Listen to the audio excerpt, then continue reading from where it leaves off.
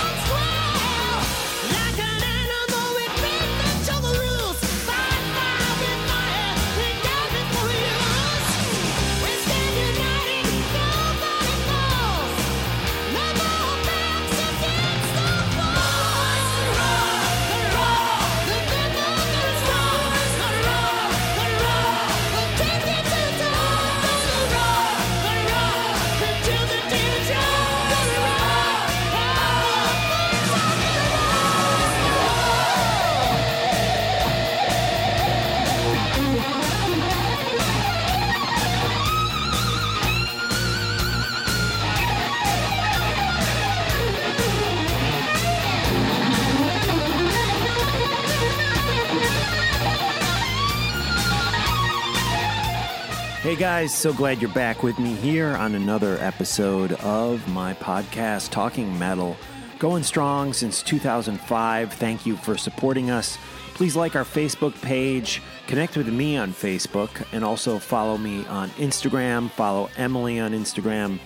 We have 3 great guests today, so I'm not going to talk much because there's some long interviews, a ton of music coming up. But let me tell you, we got Dan Lorenzo, who is such a cool dude. I love this guy. He's helped me out so much with some tattoo work I was having done recently. And just a real class act. And his music is beyond great. There's so much of it through the years. And out, I believe it's September 22nd, is the brand new Vessel of Light record featuring, of course, Dan Lorenzo. He's going to tell us all about that and so much more. So stay tuned for the interview with Dan.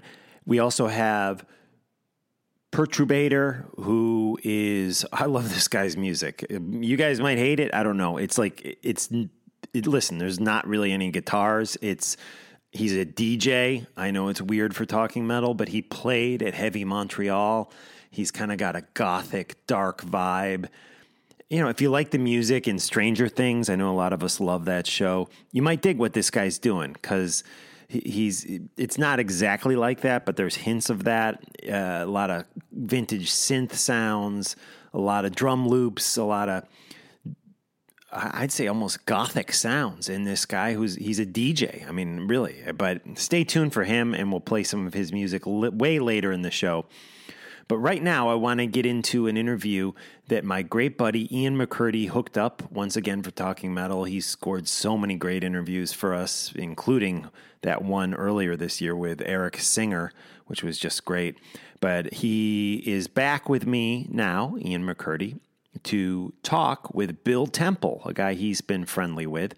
Now, if you're wondering who Bill Temple is, he was Vinnie Vincent's right-hand man as far as, being a roadie. And, well, you'll hear the story. Bill will tell us all about it. And we get to hear about some amazing times that Bill had with Vinnie Vincent through the years. So stay tuned. Actually, don't stay tuned. We're going to hit it right now. It's coming up in about 60 seconds. Quick plugs. Please support Talking Metal.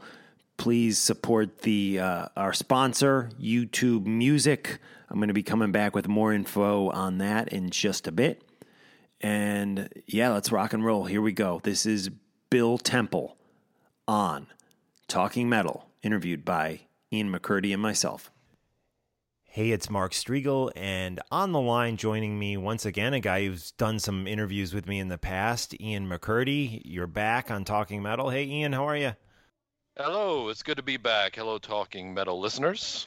Thanks for joining us, and you always are able to pull in some great interviews for us, and I am always grateful to you for that. And today is no exception, because also on the line we have a friend of yours. His name is Bill Temple, and he has been a guy who's been in the music business for a long time, and we wanted to talk to him and hear a little bit of his story today. Bill, welcome to the show. Oh, thank you very much. I'm glad to be here. Okay, we're glad to have you on the line with us here, Bill, at Talking Metal. Just want to start off, how did you get your start in the music business and doing tech and things like that? I was about 14 years old, and a band played in my high school gymnasium, and I helped them load out, and I ended up hanging out with them for a couple of years, and then teching for them, kind of, and then they started paying me. And then around 1974, I started working for a band called The Gods, and I really, I first started getting paid to do it. Guitar tech for Mark Chatfield, who is now with Bob Seger, was with Mark for about 15 years. Cool. Okay. And then, yeah. I got to not meet you, but I saw you down at the Kiss Expo in Atlanta, where you were hanging out and doing some work with Vinnie. And I think some of the Vinnie Vincent fans might know your name to be associated with Vinnie. But you mentioned that you did. Who was the guy you just mentioned? You did some work with? Who's with Bob Seger? Mark Chatfield. Okay. He was with a local band here in town called The Gods, and cool. we were a bar band in 1974, around 19. They put out an album, and we started out on the road with Judas Priest, Blue Oyster Cult, stuff like that. So as a warm-up band, and Angel. So we did a lot of stuff in 78, 79, and then the band broke up, and Mark went with another band called Rosie, and then he went with Bob Seger in 1983, with him from 74 till 83. Cool. And so there was Mark, there was Vinny. Were there other guys that you did much work with through the years that we might know of? I was with Accept for about 6 months on a Wasp tour. We were a warm-up band. Metal Church was with us. I was Wolf Hoffman, Peter Baltaz Tack.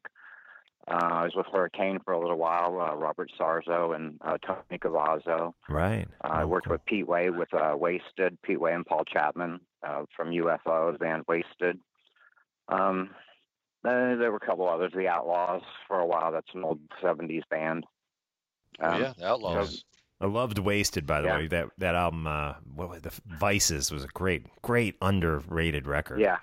Yeah, good stuff. Yeah, Pete's a great guy too. So were you with Wasted when they were doing the Iron Maiden tour, or was it a different tour than that?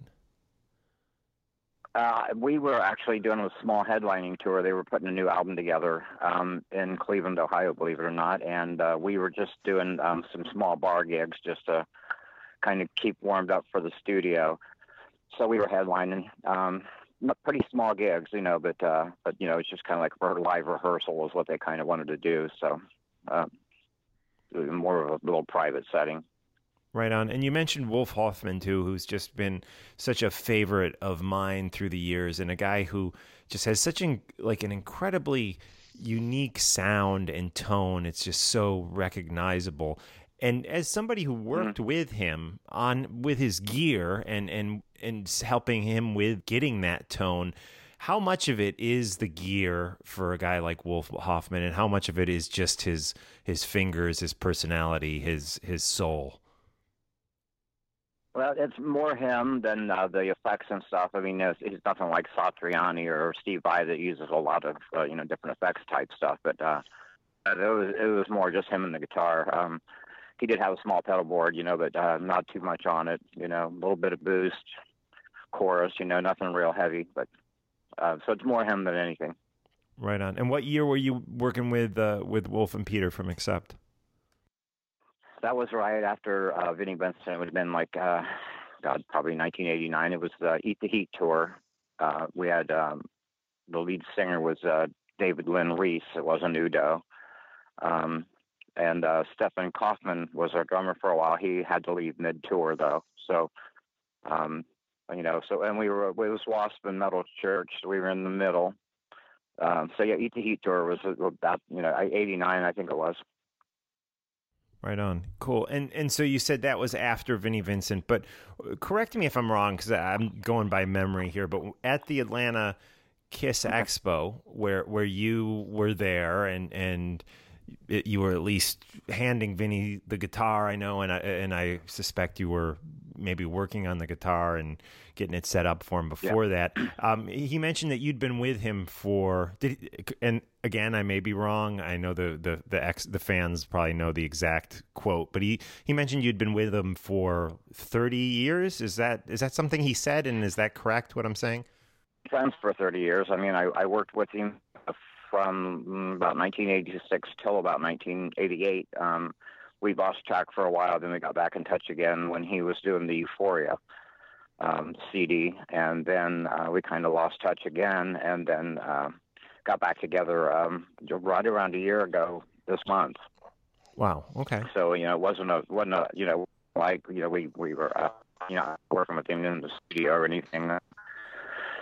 But we've been in contact off and on for 30 years. So. Wow. So how did you all meet? How did we meet? Yes. How did you and Vinnie Vincent meet?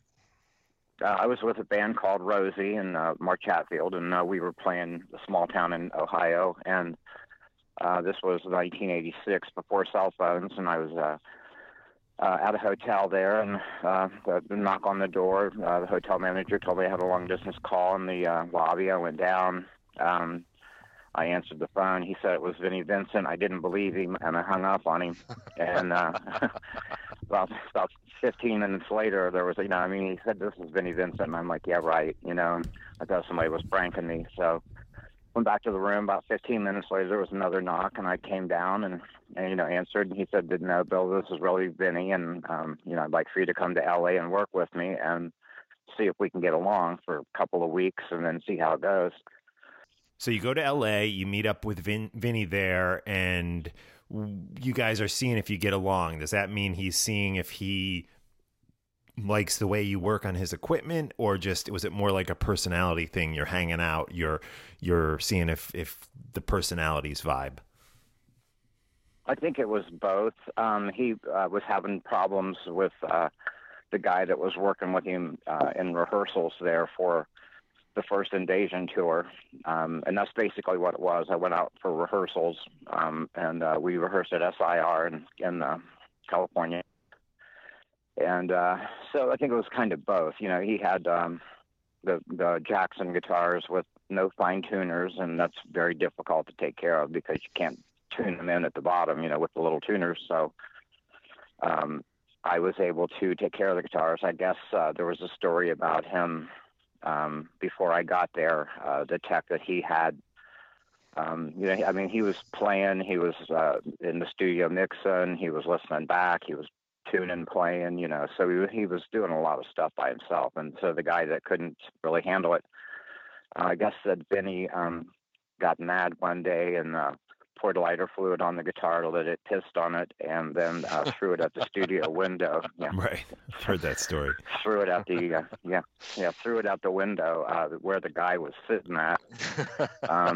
He ended up, he stayed with us. He ended up being our drum tech, but he just couldn't do the guitar stuff. So, and like I said, I when I worked on Vinny's guitars, I spent several hours with them before he even picked them up, just to be sure everything was right on. Did he have he had to have a locking trem on the Jacksons, right? Or no? Yeah, they were locking. Yeah, right. So, okay. I had to. Yeah. Okay. So, that's why I spent a lot of time with him. He had. Yeah. And was he using like a Kahler or a Floyd Rose on the Jackson? It was all Floyd Rose, but it was like the original, one of the very first few that were, made that without the fine tuners before they came up with that idea.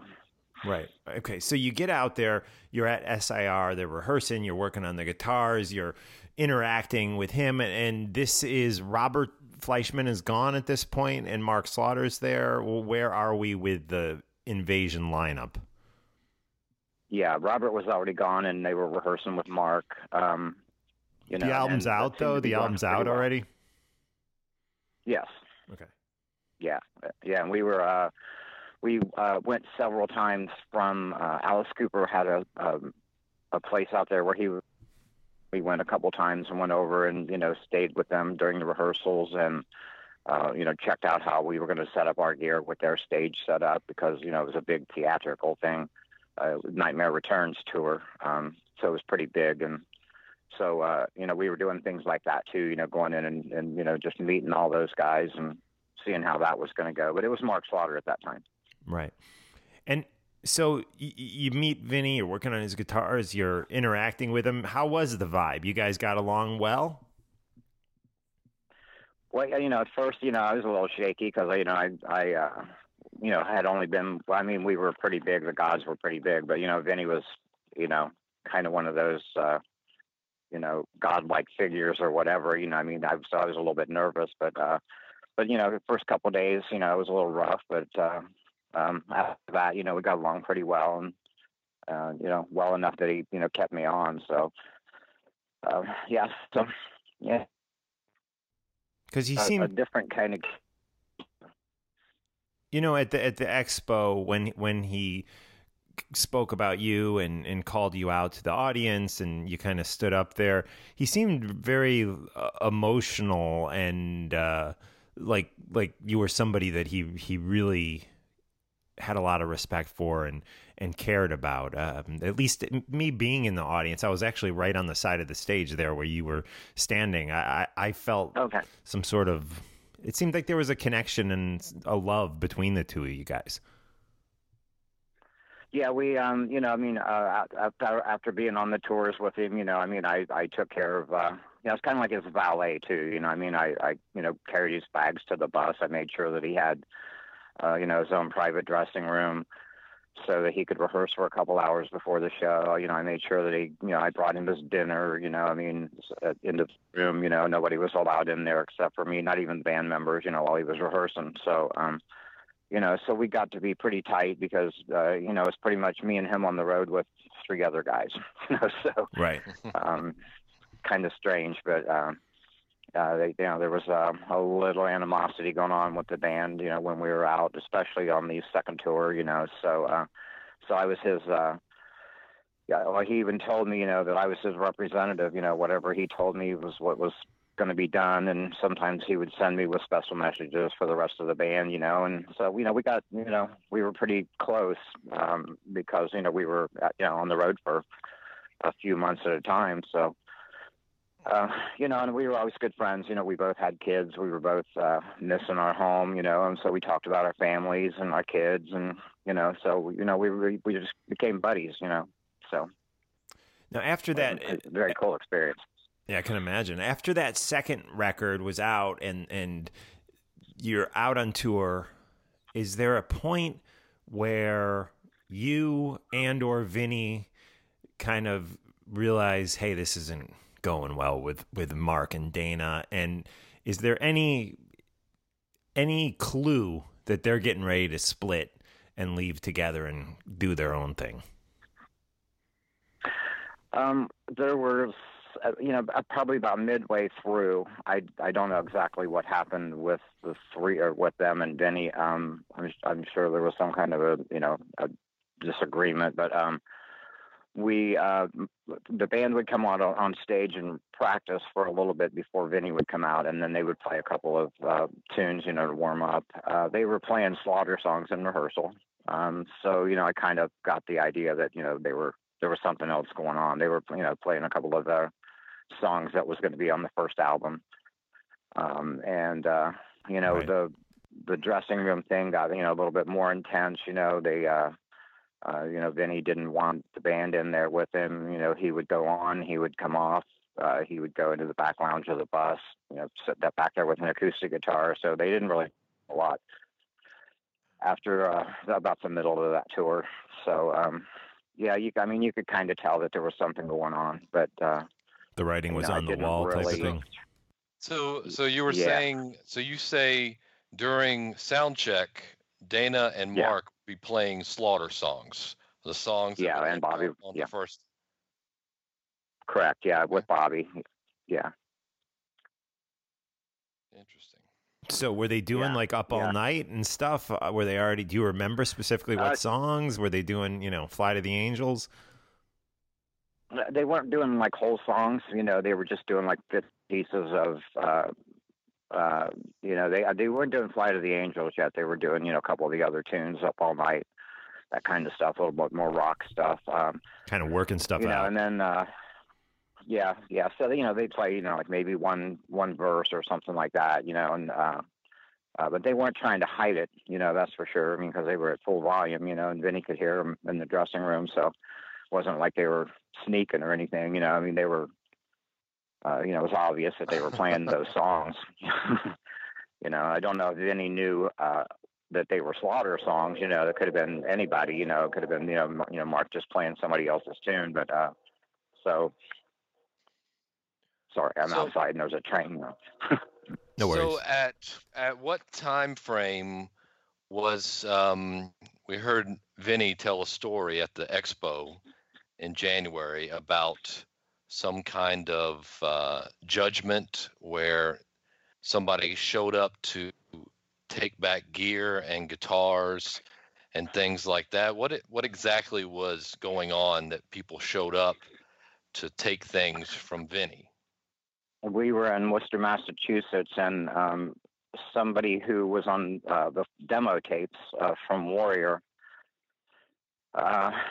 he claimed that it was his drum tracks on the first Invasion album. Okay. So he sent the local police in.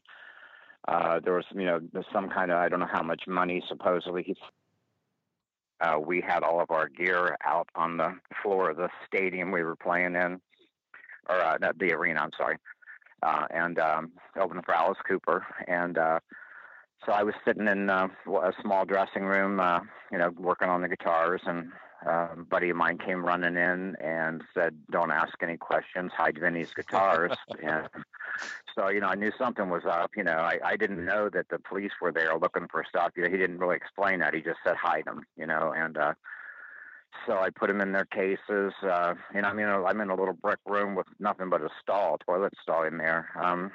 So I put the guitars in their cases, put them up on the seat of the toilet, locked the door, crawled out under, wrote out of order on the door real quick, and a couple of police came in, and that's what they were looking for, because that was Vinny's signature. They were only two on the planet back then, so.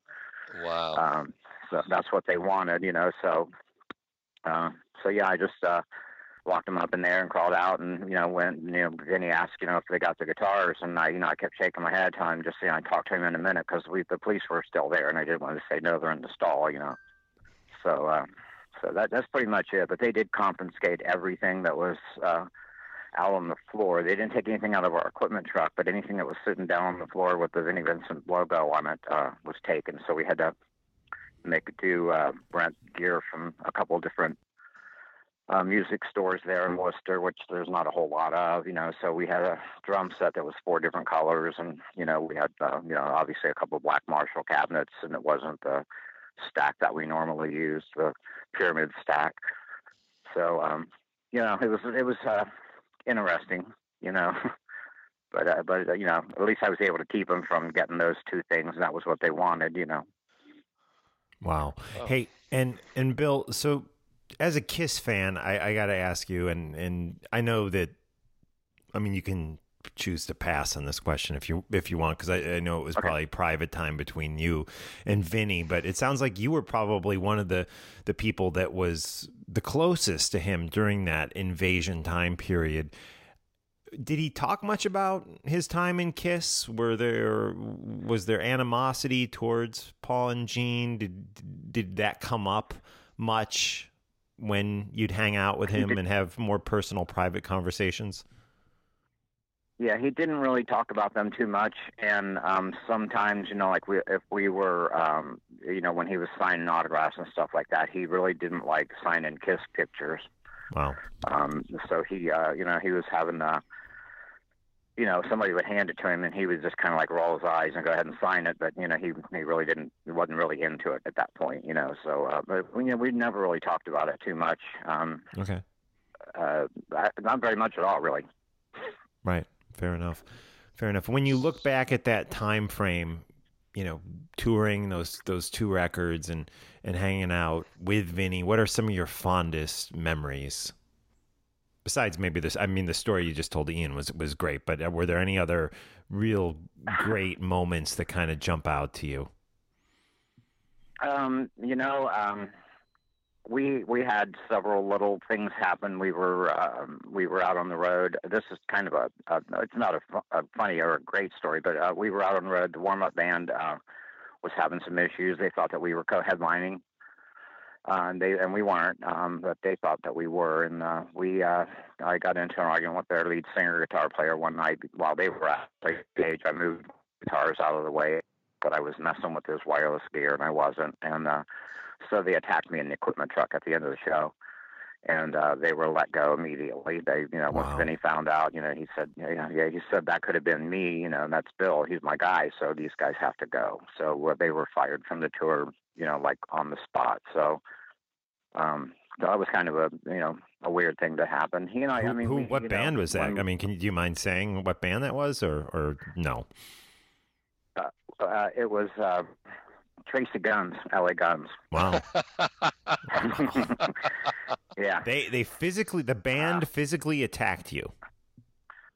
They were, I just, when they had done a guitar change, and I just picked up the guitar and moved the strap out of the way because I was bringing Vinny's guitars down to the stage, and he just happened to see me and Tracy did, and he thought that I was, messing with his gear, and he he came up and got nose to nose with me and started yelling at me, that we didn't like him, and I told him I thought that they were a glorified cover band. Get out of my face. And so their bus was basically parked with the front of the bus at the back of our equipment truck, and I was taking Marshall cabinets in or Carvin or Laney, whatever, and stacking them in the truck, and they kept flipping me off every time I would come out to the back of the truck. So right. I basically just did some hand gestures to Tracy about, something he could do orally to me, and the whole band came out of the equipment came out of the bus and into the back of the equipment truck and started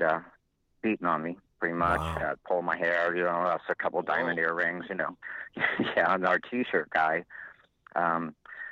grabbed a hold of Tracy and pulled his arm up behind his back and told everybody to stop, and everybody got out of the truck when that happened. So, it was just a real quick little 5-minute, bash in the back That's of the truck. That's insane. Yeah. Yeah, and then he wasn't real happy about that. I had a couple scratches. One night we were with Iron Maiden, and he used to throw me his guitar from across the stage, and one night it hit me in the middle of the chest, and I had a huge bruise on my right abdomen where my heart is.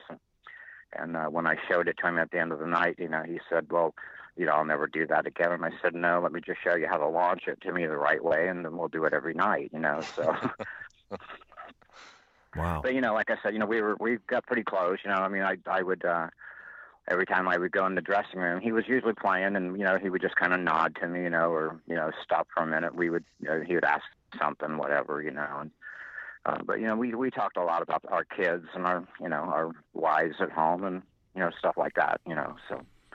I mean, nice quiet time, Yeah, it sounds like you guys had a great relationship, and one of the few people that he trusted, and you sticking up for him, maybe even taking some punches for him. That's really sounds like it was a pretty tight relationship. Yeah, sounds like you guys had a really good friendship. Yeah, we were pretty close. Yeah, we were pretty close. We had a couple little disagreements after the Atlanta thing, and I haven't spoken to him since April. Yeah. Okay. But I'm hoping that changes before December.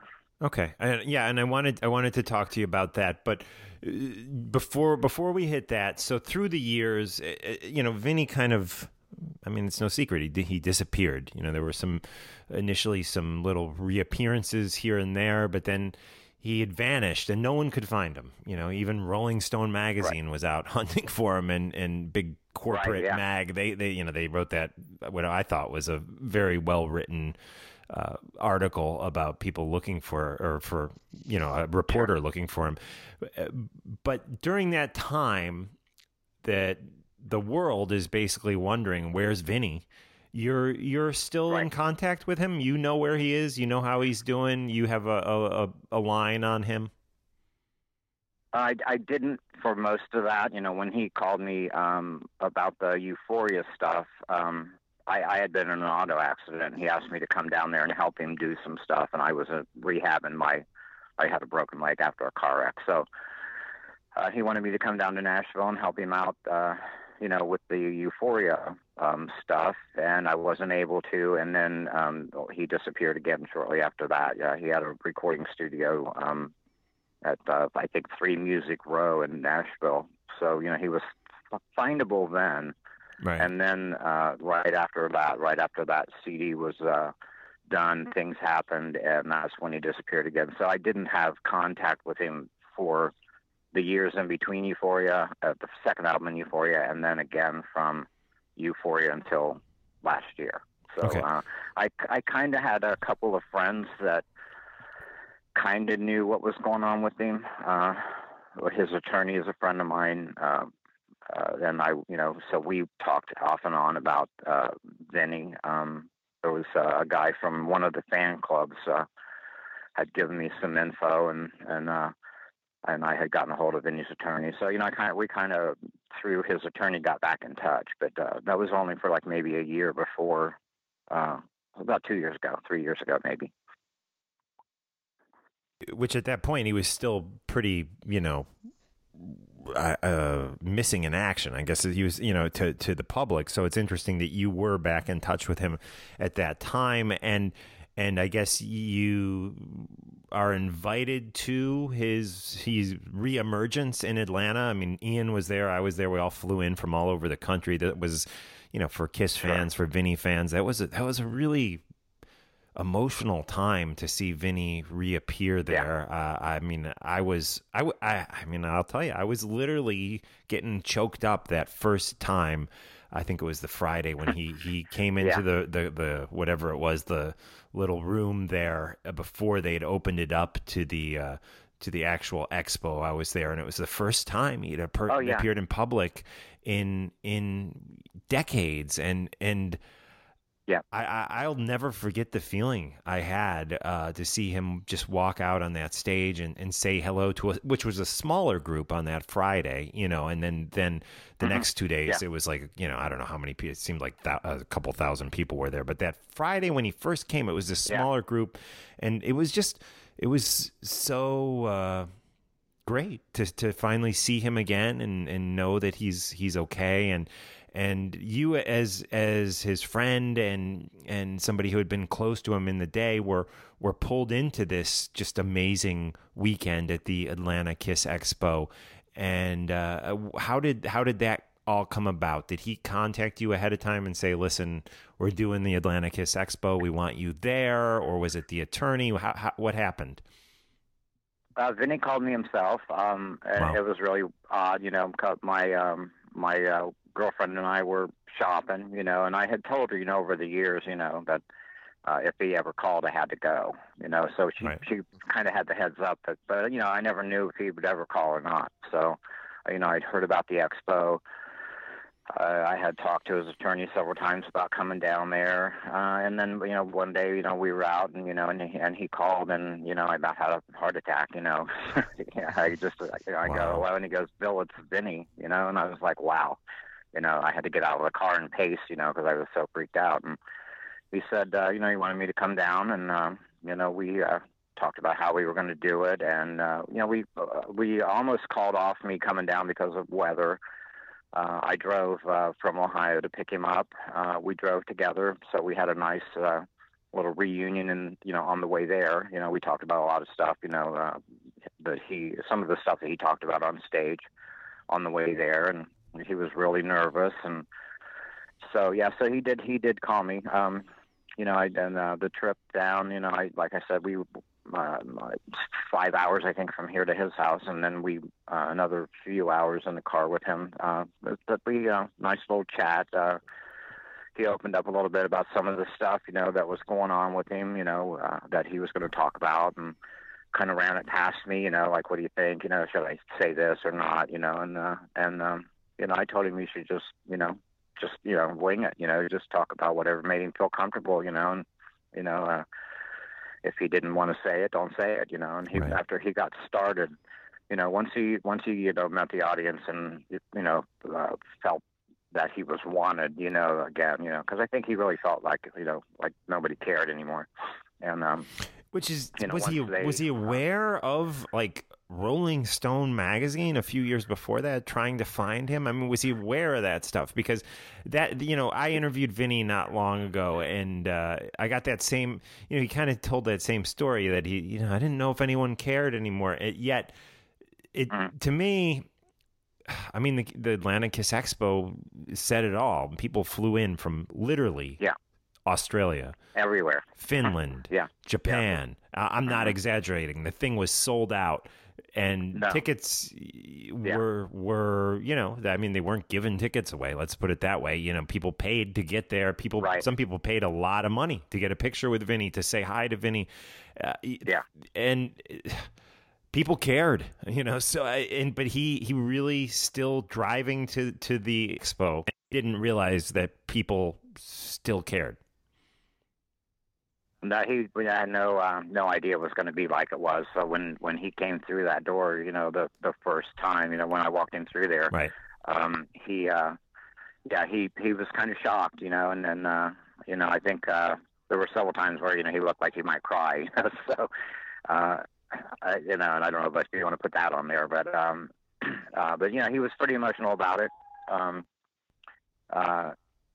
When at the end of the night, when I took him back to the room and stuff, we talked about that too. About how how much love there was there for him. I think that maybe he thought that when those magazines and things were trying to get a hold of him, that they were going to bash him over some of the stuff that had happened. That was like the arrest and that sort of stuff. I think that that he didn't want to talk about those things. So. Right. And there was just so many rumors and stuff. I'm sure that he just didn't, he's made it clear. Even to this day, it seems like he doesn't want to really address a lot of that. So sure. But I just thought at the expo there was so much love and it was such a special weekend, the Atlanta Kiss Expo in January.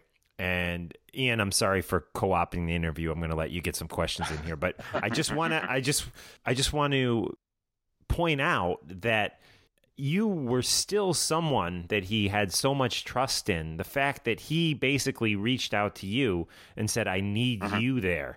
You're the guy who drove him there. I mean, this is a guy who doesn't really have, and I mean, I'm generalizing and I'm speculating here, but doesn't have dozens of people around him that he trusts. It seems like it's a small group of trusted individuals, and you were one of those people that he trusted enough to have there with him and wanted there with him, and had you drive him to the expo. I mean, I just think that speaks volumes.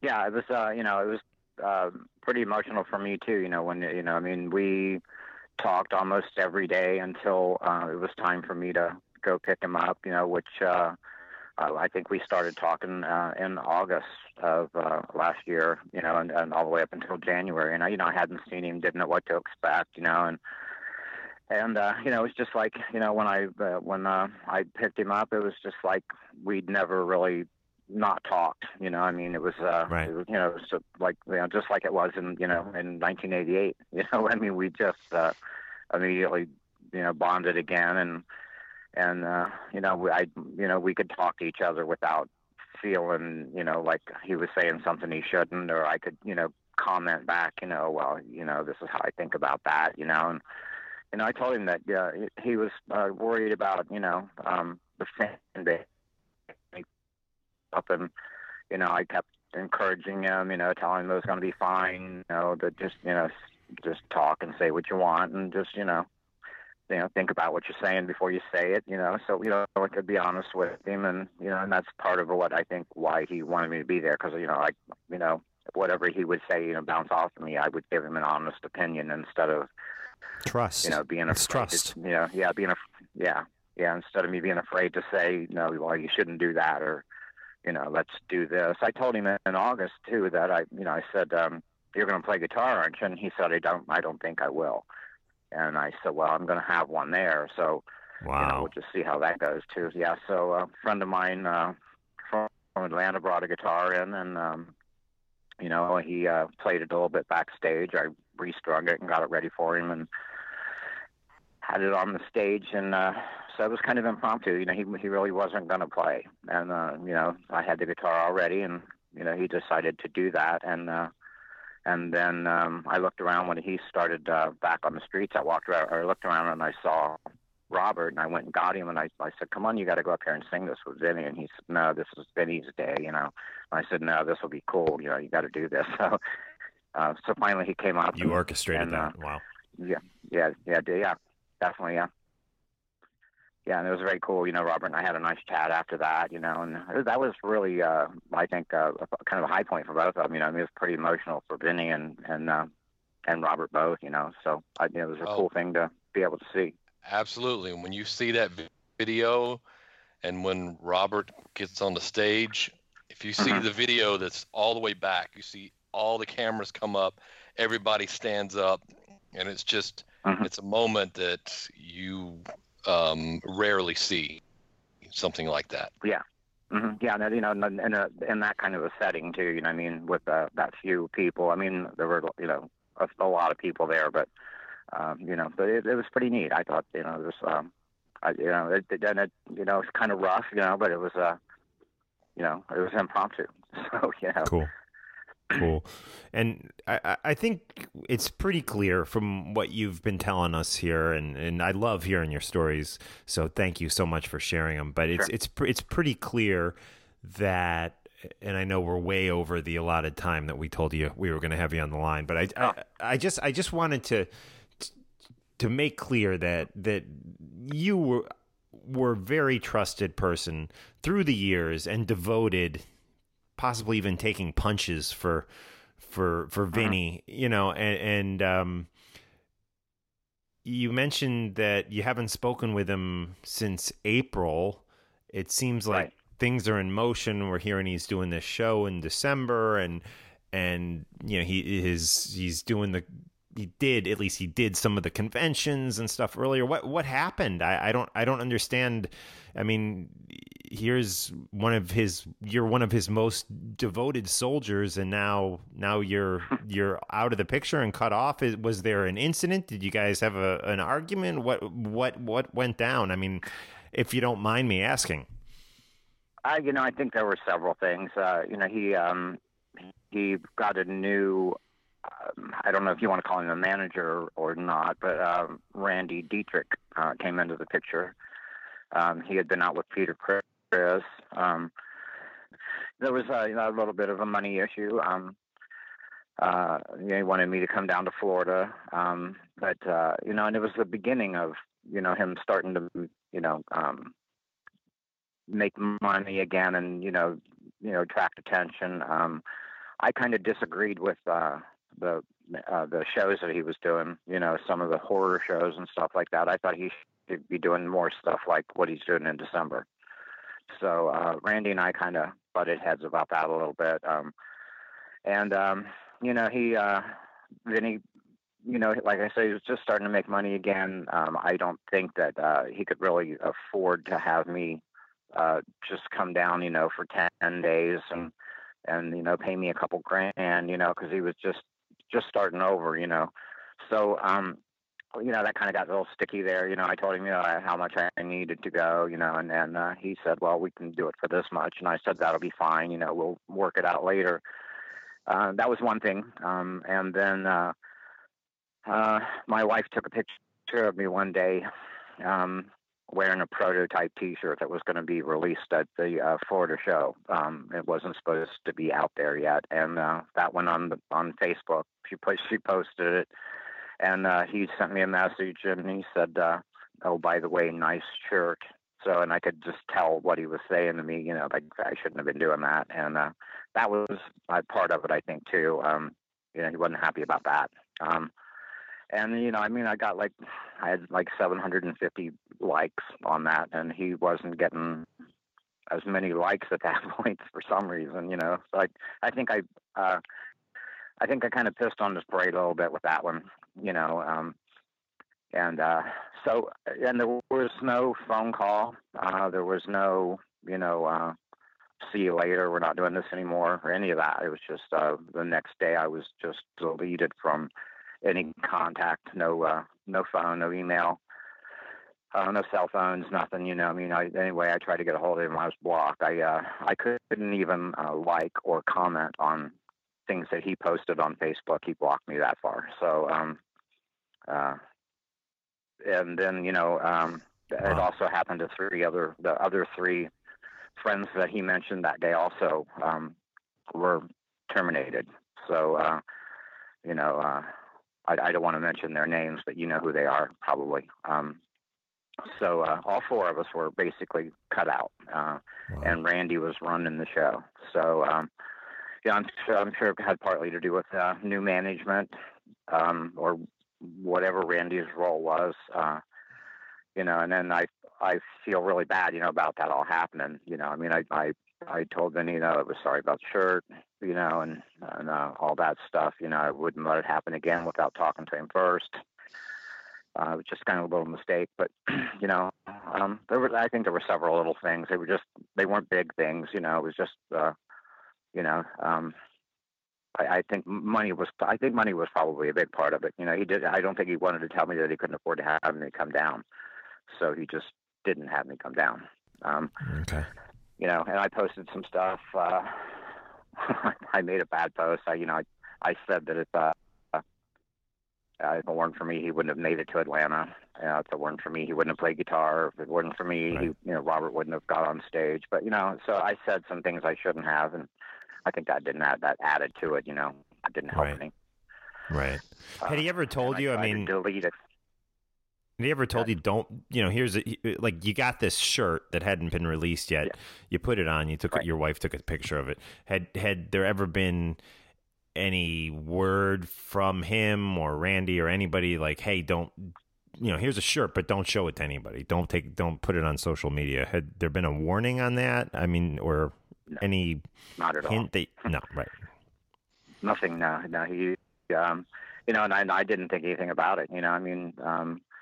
He gave me like 4 of them, out of a box that we had there, but they weren't for sale there in Atlanta, and so I didn't think anything about it. I was wearing it out to the clubs in Ohio, and people were talking about it, so I didn't really think much about it, and of course she didn't, Rhonda didn't think that it would, I don't think she thought anything about putting it on the internet, so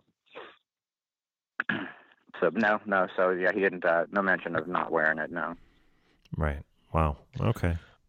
Well, I think it's Yeah. very rare when you have a true friend for a long time. So I think things can be forgiven in time. Well, I kind of think of it as, like a little brotherly spat, brothers, people that are close like he and I have been, stuff happens, and Exactly. you have a little disagreement and get over it, I'm over it, so I was kind of hoping that he would be, I would love to go down to Memphis and be there for that, and his first live show, I should be there, but, we'll see how that goes. Right. If he called and asked me to do it, I would be on my way. That's all there is about that, and, Yeah, and well, I my hope wife so. knows that too. I wouldn't even hesitate if he called me, right now and said, can you do Memphis? I'd say, yes, I'll be there, Probably Right. about buying a ticket and go on, but, I don't want to be, I don't want to go uninvited. So, Right on. it would be nice to see him play, but, And just hype that a little bit for the listeners. I'm sure most of them know, but if you don't know, guys, Vinnie Vincent is returning to the stage for the first time in 30 years, I believe. He's doing 2 nights at the Graceland Theater is that right, Ian? Graceland Theater? Yeah, yes, it's called the Guest House at Graceland. Graceland. It's a Okay. brand new theater at Graceland. And what is that? This December 7th and 8th? Yes, December Yeah. 7th and 8th, yes. Yeah, it sounds like it's just going to be a great night for fans of Vinny and a lot of fun. So Yeah, if you're I a think big so, Vinny too. fan, you should definitely be there. And I hope you're there, Bill. I really think you should be there. You're part of the legacy. Yeah, I'm a big Vinny fan too. So I'm not. The songs he did with Kiss, great tunes. The 2 albums were awesome. And then just watching him play, from the side of the stage, watching him shred like that, it's incredible. To be Yeah. that close up to him and watch him play and stuff. So I've been pretty much in awe of him too, while I've been working with him. So, I'm a big fan too. So, of his, not really Kiss, but, so I'm hoping that, we might be able to work something out. I But there hope so. again, I don't have contact with Randy or him either way right now. So Have you tried to reach out to him since April or no? I have. Yeah, Just I had a no couple of response. numbers that they were kind of stashed back in my phone that I'd forgotten about, and I went through and I found them, and I texted one day, and so they said I had the wrong number, but they didn't identify themselves, and then I called one time and left a message and just said, hey, if this is Vinny, it's Bill, give me a call. So Right. Yeah. that So was you're about it. But not really sure so I if don't those know if ever we got got to it. him. Yeah. Yeah, Right. Okay. right. Fair enough. Any other musical things you have going on right now that you'd like to tell us about? What's currently going on with you besides talking to us? Yeah, right. Well, I still stay involved in stuff. I work at 2 different arenas here in town. So, we Cool. just did Fall Out Boy a couple of days ago. Oh, my son loves Fall Out Boy.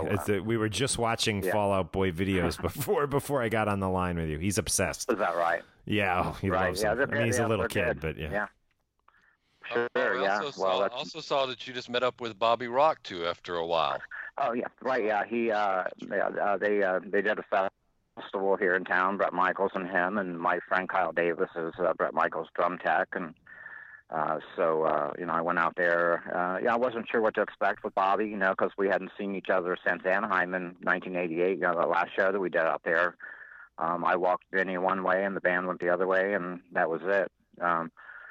So I hadn't seen him for all those years, and I thought, there might be a little animosity because of Vinny and I being so tight, and Vinny basically said, if I tell you to go tell them something, that's, my word, and they have to listen to it, So he actually asked me one night to go fire Mark and Dana, Wow. And I said, I can't do that, Yeah, he said, well, I'm telling you that's, I said, I'll go get him and bring him in here, and that was about 2 weeks before Anaheim. So, for him to trust me that much, to go tell me to fire half of his band, so, I thought maybe Bobby might not want to see me because, because I was Vinny's guy.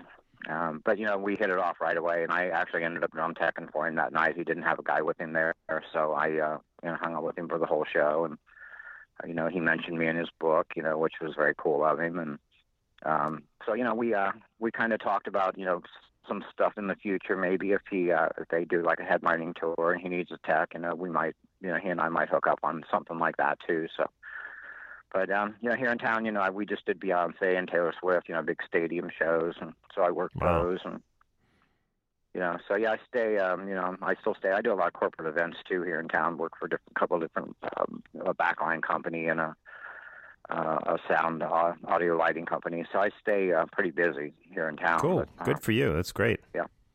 Excellent. All those things though, they'll wait. If I get the call to go with Vinny, they would. When I get back, I'd still have all those jobs. So right, that's the cool thing about it. Vinnie Vincent takes priority over Beyonce and Taylor Swift. Oh yeah, yeah, Very definitely. cool. In my world, Very it does. cool. Yeah. Absolutely. Well, in our world too, definitely.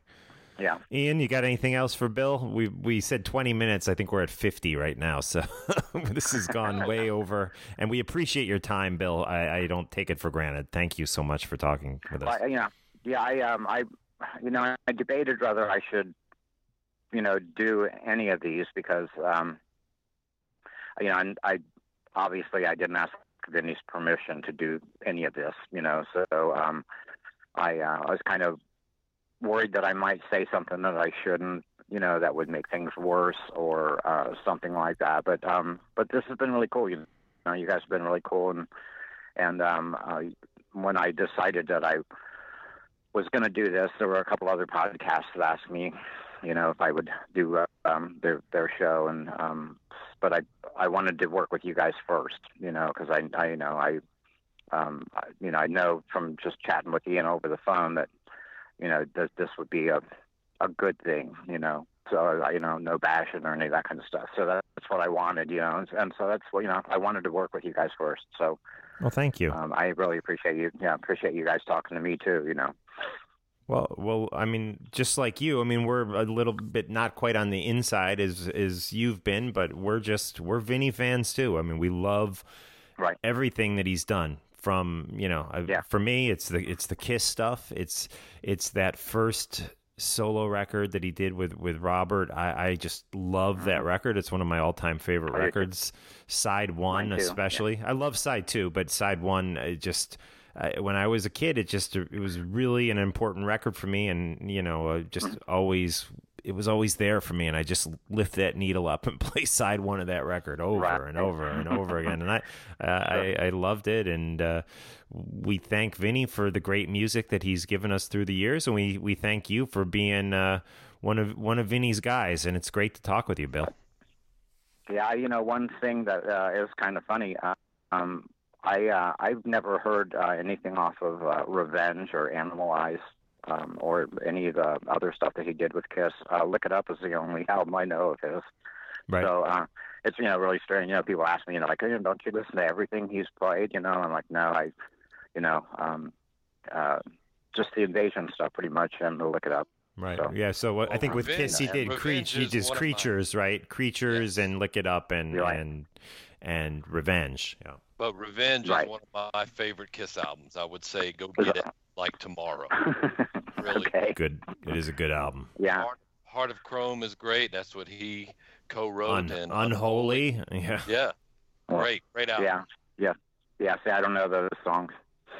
It's kind of weird, but and then I was kind of trained. Most of the guitar players I worked for were, like Mark was pretty strict. Wolf and Peter were very strict. Pete Way was very strict. So when I hooked up with, they were after, but Mark Chatfield, from Bob Seger, he was, got me on my toes. So when I worked with Vinny, I was, already used to kind of, not I don't want to say servant, but I took care of whatever needed to happen on stage for him, so made it happen. So Cool. Ian, you got anything else for Bill, or should we let him go? No, that's it. That's just want to thank you for giving us the exclusive, talking with us, and it was a great conversation, and we're really glad that you picked us first. Bill, you've been awesome, and again, what an honor to talk to you. Thanks so much for joining us on Talking Metal. I really appreciate it, and hope to talk to you guys again soon, maybe December. Yeah, please. Maybe so. And thank you so much for giving us the exclusive on this. Thank you very much. Certainly. It's not a problem. Thank you, guys. All right. Big thanks to Bill Temple for joining us here, and a big thanks to Ian McCurdy for hooking that interview up. We're going to get into our interview with just one of New Jersey's greatest, Dan Lorenzo. Love this dude.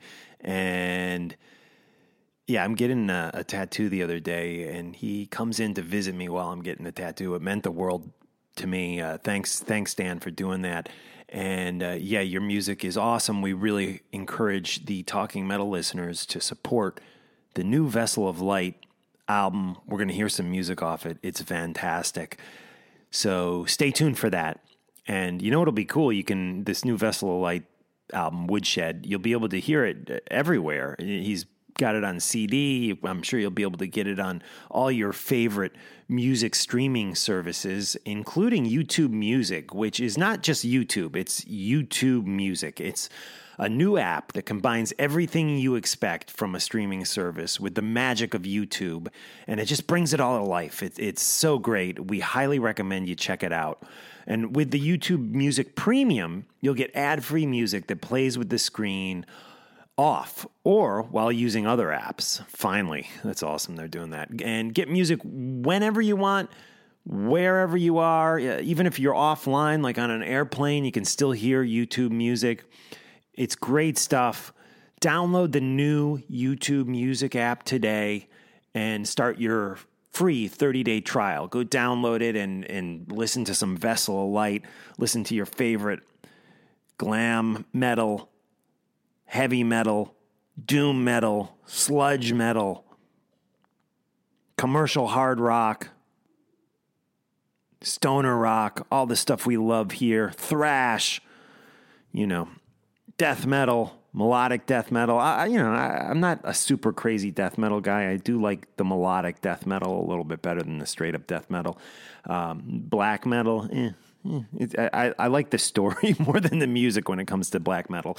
Whatever you guys like, it's all on YouTube Music. So definitely download that new YouTube Music app today and start your free 30-day trial. Then pay just $9.99 a month, about the same you'd pay for any of these streaming services. But I really think YouTube Music is better than most of them. And of course, the terms and restrictions apply. Thanks, guys. That is our call to action for YouTube. We love YouTube Music, and we hope you check it out. All right? And without further ado, let's get into my chat with Dan Lorenzo that took place in my basement about a week ago. Here we go. Hey, it's Mark Striegel, and I'm sitting here in my basement with the one and only Dan Lorenzo of Hades, nonfiction, The Cursed, and of course, Vessel of Light fame. Dan, how are you? I'm really good. Thanks for having me on again. You bet. And you just handed me this record that's about to come out. I still call them records. CD. Woodshed, Vessel of Light. And you've been playing me some tracks, some sneak peeks and stuff. It sounds fantastic. Let's just recap. I know you've been on before, but for the listeners who may not know the story behind this band or project, what do you call it? You call it a... Well, at this point, it's a band. Right, cool. But the story is I did a record in 2007 with Bobby Blitz from Overkill called The Cursed Room Full of Sinners. Sure. We played only one show. We had talked about doing a second record, but then kind of Overkill took off because of Ron Lipnicki, right, who I introduced to Blitz at one of my Super Bowl parties. Drummer Ron, yep. And Overkill had a huge resurgence, so The Curse kind of got forgotten about real quickly. And I went back to, I did a Hades reunion in 2010. We opened up for Twisted Sister in Queensryche at a festival in Germany. But that was pretty much it for me. It was 2010. And I literally would rarely pick up a guitar for about 6 years. Right. I had no interest in being a musician or trying to get a record deal. I thought I was done as a songwriter, done playing music. And less than 2 years ago, I was going on a trip to Austin. And even though Gina and I, my wife Gina and I, are totally straight, I Googled Stoner Rock Austin or Doom Austin. And I found Ancient Wisdom, and the song was called The Opposition. I love that song, which you introduced me to. Right. And not just that song, I've really become a big fan of they're his amazing. work. Yeah. So I watched The Opposition, I listened to it, I said, my God, that's one of the catchiest songs I've ever heard. So the lyrics were like, satanic lyrics, and I go to church and I have a Jesus tattoo. Right. But I reached out to Nathan and I listened to another song called Death Like, and that song blew me away by Ancient Wisdom. And I started writing to Nathan saying, hey, man, I never heard of your band. And it wasn't even easy to get a hold of him because I'm not on Facebook. Right. And we started corresponding via email. I wrote about him in Steppin' Out magazine, which is one of the magazines I write for. And we just had a nice, email relationship. I mailed him I think I mailed him the Curse CD or one of my solo CDs, and he'd write back, hey, man, I dig this song or whatever, Cool. And then all of a sudden, maybe like, a few months later, he wrote to me, hey, what's going on with our project? I'm like, what? I said, what are you talking about, dude? Yeah. I said, we have a project? He's like, that's my way of saying you want to write some songs together. Oh, cool. So I think secretly I wanted to start a project with Nathan, but he's so much younger than me that I didn't want to ask him, like, hey, man, would you want to write songs with me? And, the singer from Ancient Wisdom says no to the guy from Hades. It would have kind of embarrassed me, Right, yeah. I really, I've been offered, a bunch of people asked me if I wanted to be in their band or write songs over the, last 6 or 7 or 8 years. And I always said, no, man, I play basketball. I travel with my wife. I'm completely happy without it. So I discover Nathan. I discover Ancient Wisdom. We start writing together. I drove out to Cleveland one day. We rehearsed 2 nights in a row in Nathan's basement. And then a month later, we recorded. We had 7 hours in the studio when we recorded our EP. And I'm hoping not making this too long, but my wife and I were on a flight to Hawaii. The flight got delayed for 12 hours. And in those 12 hours, I negotiated a deal with Argonaut Records. And it was like shocking, the whole thing. We had 2 rehearsals. We met each other 3 times. We spent 7 hours in the studio, and we got a record deal. Right. And that first record release was an EP? An EP, 6-song EP just called Vessel of Light. It's on Argonaut Records. It came out last November. And, that happened, and you figure that's it. Nathan lives in Cleveland. I live in New Jersey. It's not going to be easy to do shows, but... Right. Over the winter, I play less basketball, and I started mailing Nathan more riffs and song ideas, and he calls me one day, and he starts singing the melody line to Son of Man, and I'm like, holy shit. Can I say shit on the radio here? Yeah, sure. And I'm like, holy shit, man. This guy's knows what he's doing. And we just wrote 11 songs over the next couple months. Cool. And those 11 songs are about to be released as Vessel of Light on the Woodshed record. You mentioned the Son of Man song. It's the 4th cut on this brand new record. Let's check it out right now on Talking Metal.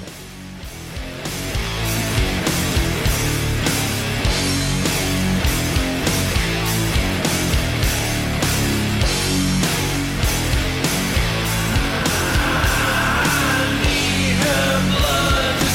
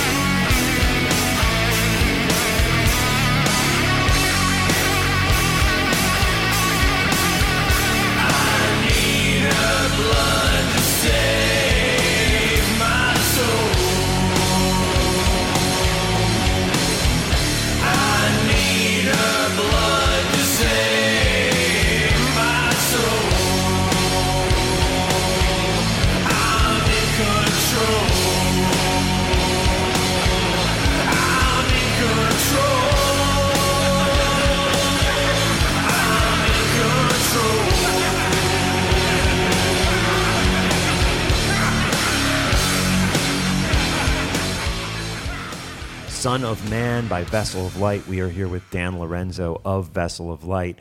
So obviously Nathan, opposition from Ancient Wisdom, is doing what? Vocals and drums on the record. Nathan started off as a drummer. Right. And he's a really good musician. He plays the piano, he plays guitar. He's a musical genius, quite frankly.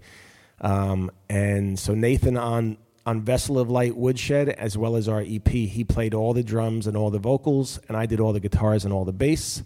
And, we actually his brother Michael from Ancient Wisdom played one guitar solo on the song One Way Out. Okay. But other than that, everything was done by Nathan and I. Right. Cool. And you are going to be doing at least one live show, right? Tell us about that. September 29th, we're playing the Bowery Ballroom.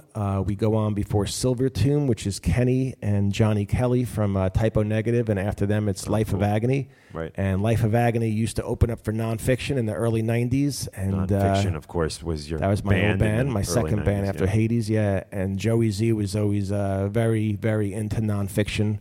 And I said, hey, man, I got a new band, I got a new album. Can we open up for you guys? And he said, yeah, man, the show's sold out, but jump on the bill. So they returned the favor. So September 29th, Vessel of Light, we'll play our first show at the Bowery Ballroom. And I recruited Jimmy Shillman on bass, who is from Hades. This is my next question. And Ron Lipnicki is going to play drums. You know Ron. Yeah, Ron, of course, played with Overkill for many years and Hades. And we jammed with him a bunch of times. Yeah. There's some cool footage. One of my favorite talking metal jams that we ever did was you, Ron, John Astronomy, of course, myself, and Rob Dukes doing Snowblind. It's unbelievable, right? How heavy. Dukes just freaking nailed it, man, live. Yeah. Yeah, that's one of my favorite things I've ever done, too. Yeah. Definitely that was caught on video and is live. I mean, How many takes did we do? We did one or two That was takes? the first take. I don't remember us doing second takes of anything, honestly. Yeah.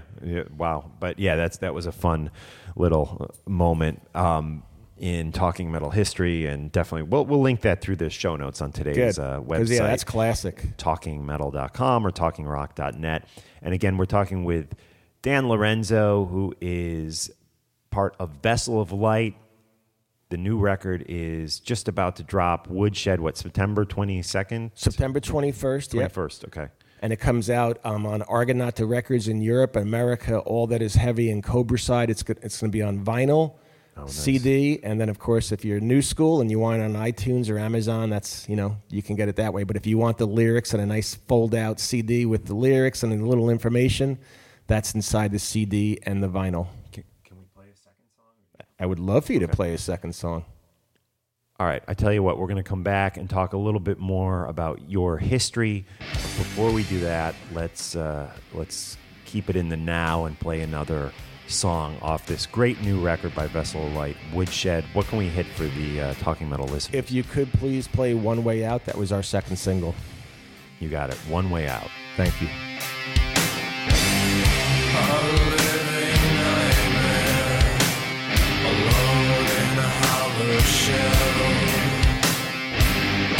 Tormented in this living hell.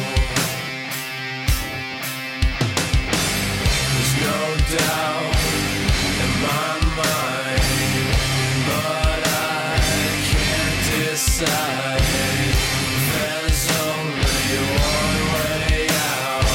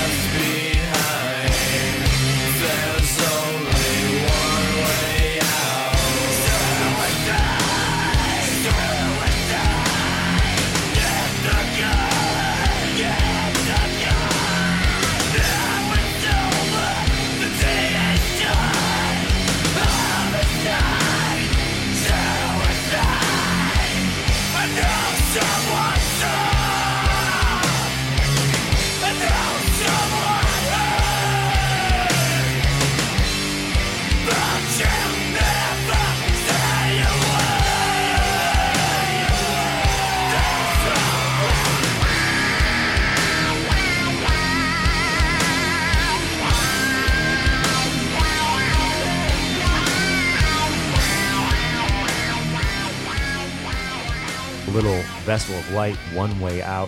Dan, I wanted to ask you about the title of the band, because knowing Nathan's almost, and I don't mean this in a bad way, but over the top satanic vibe, which I love, and it's in his Ancient Wisdom band. I found it interesting, Vessel of Light, because if I heard that name as a band name, it could almost be a Christian rock band. And I mean, it's funny because I'm on my way to take my mom out for lunch, and she's like, "I love that new name of your band. What is it again? Vessel of." She's like, "I love that." My mom's like, yeah. Well, it does have religious connotations. Okay, well that was my my question, because I know, I don't know what Nathan's beliefs and stuff are, but I know, like you said, you have you go to church every Sunday, and you're definitely a religious guy, a spiritual guy. How does that play into the name of the band? When I spoke with Nathan about lyrical subject matter, I said, "Look, dude," I said, "I can't be on stage. I can't be recording satanic songs." And I said, "But my wife and I love Forensic Files, So there was this guy, I don't know if it was Joseph List, but he lived in New Jersey, and he was super, what he considers himself to be super religious. Now, when you say the word religion, a lot of people, and justifiably, picture people flying into buildings, cutting off people's heads, or molesting little boys. You know? I mean, it's like, it's become such shit. But so basically this guy had a bunch of children. His mother lived with him, and he was very wealthy, but then he started going backwards financially. So he said, instead of putting his family through that, he was going to be like basically a vessel of light. He's going to kill his mom, kill his wife, kill all his kids. Oh, wow. So they would go right to heaven, which is very nice of him to, nice. Sounds like a nice guy, right? Yeah. Of course, then he was too chicken shit to follow through, and he took off and was, hidden for 10 years. He married someone else. But basically, a vessel of light is when sometimes religious people become misguided, as we know. Right. And they think they're doing something in the name of God, like, whether it's suicide bombers or whatever. So the lot of the lyrics are basically Forensic Files, true crime. Wow. Okay. Cool. Yeah. Very cool.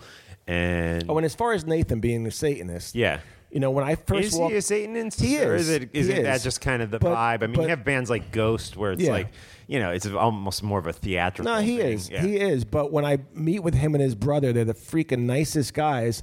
And like right now, I'm wearing an NWA shirt, right? Yep. These guys hate rap because it's misogynistic, it's homophobic, and they are not down with that. Right. So basically, the tenets of Satanism are similar to Christianity.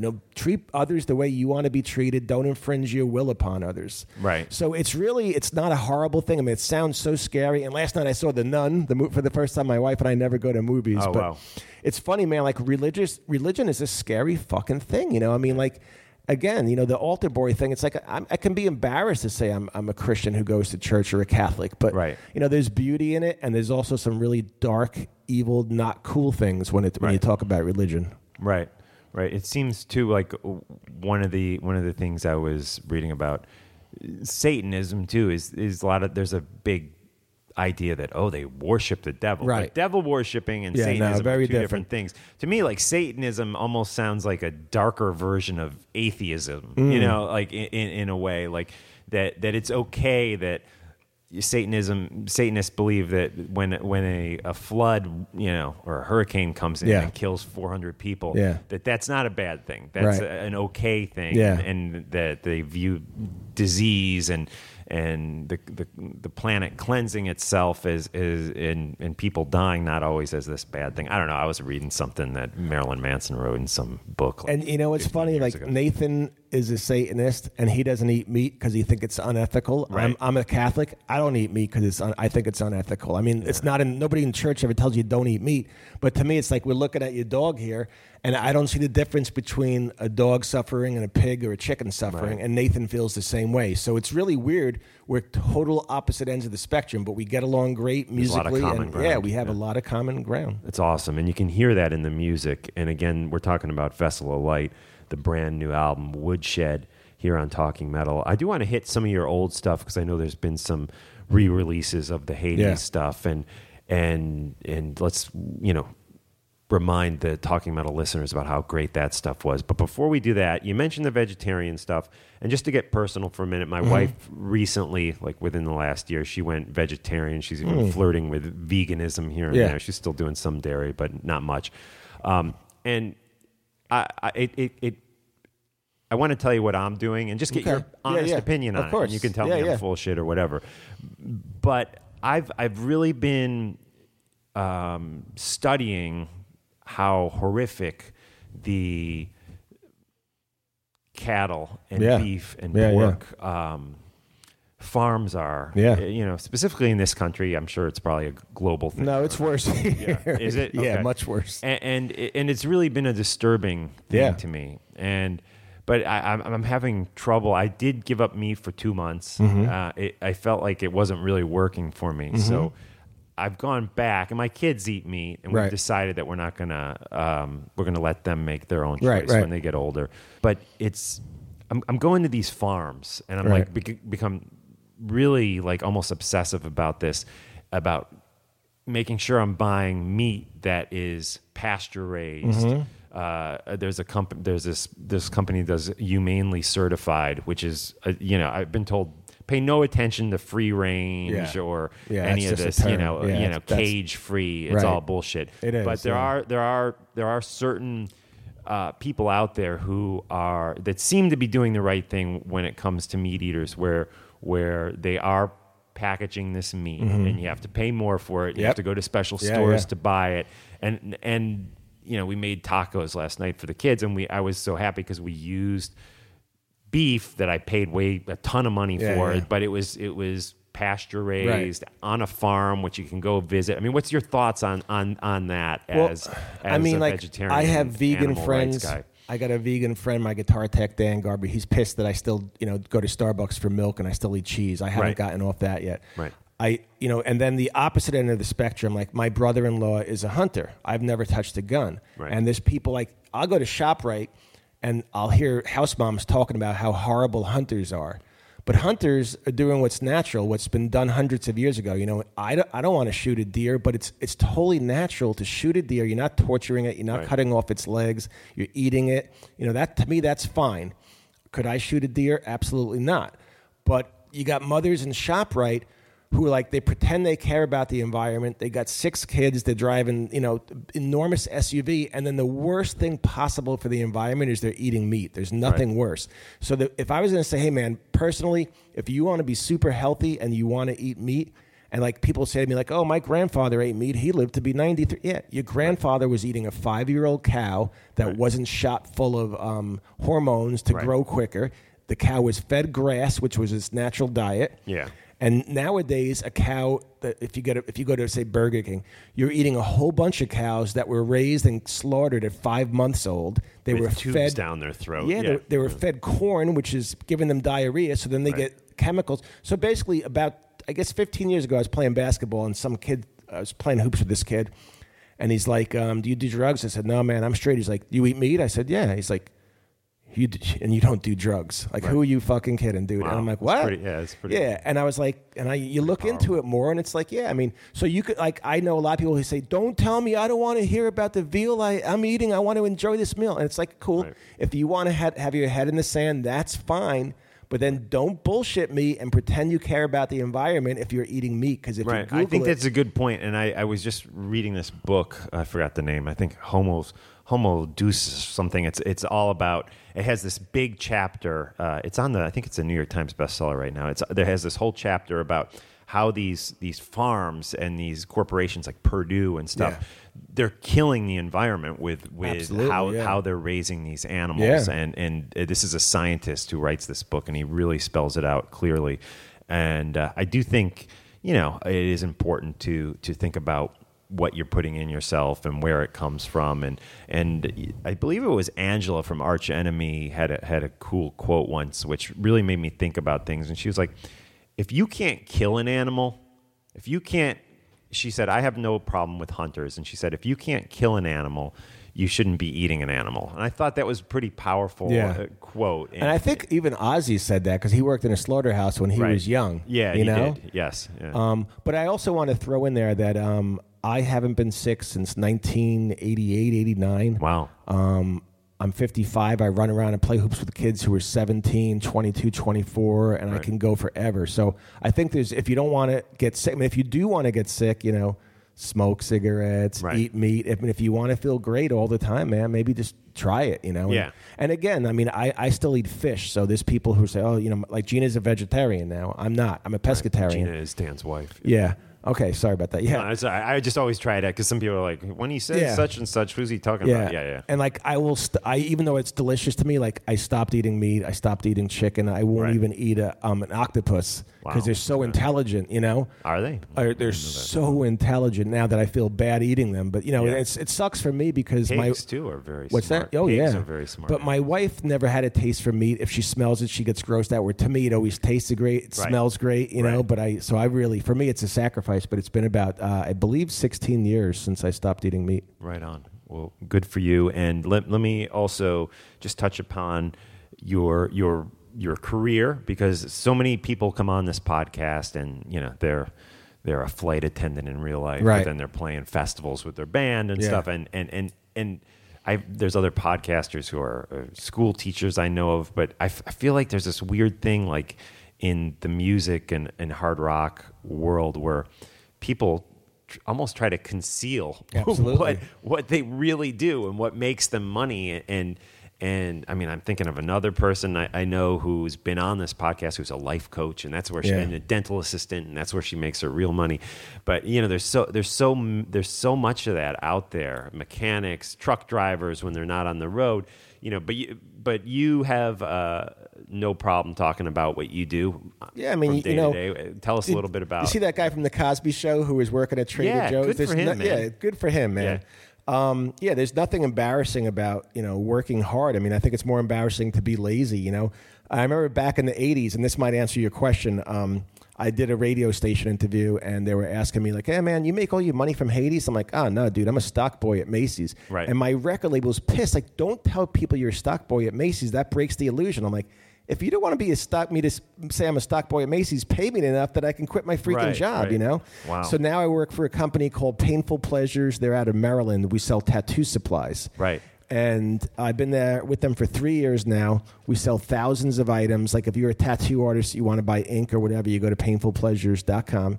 And I love my job. And because I'm in sales, it gives you the freedom to, like right now, I can sit at your house at 10 o'clock and do an interview.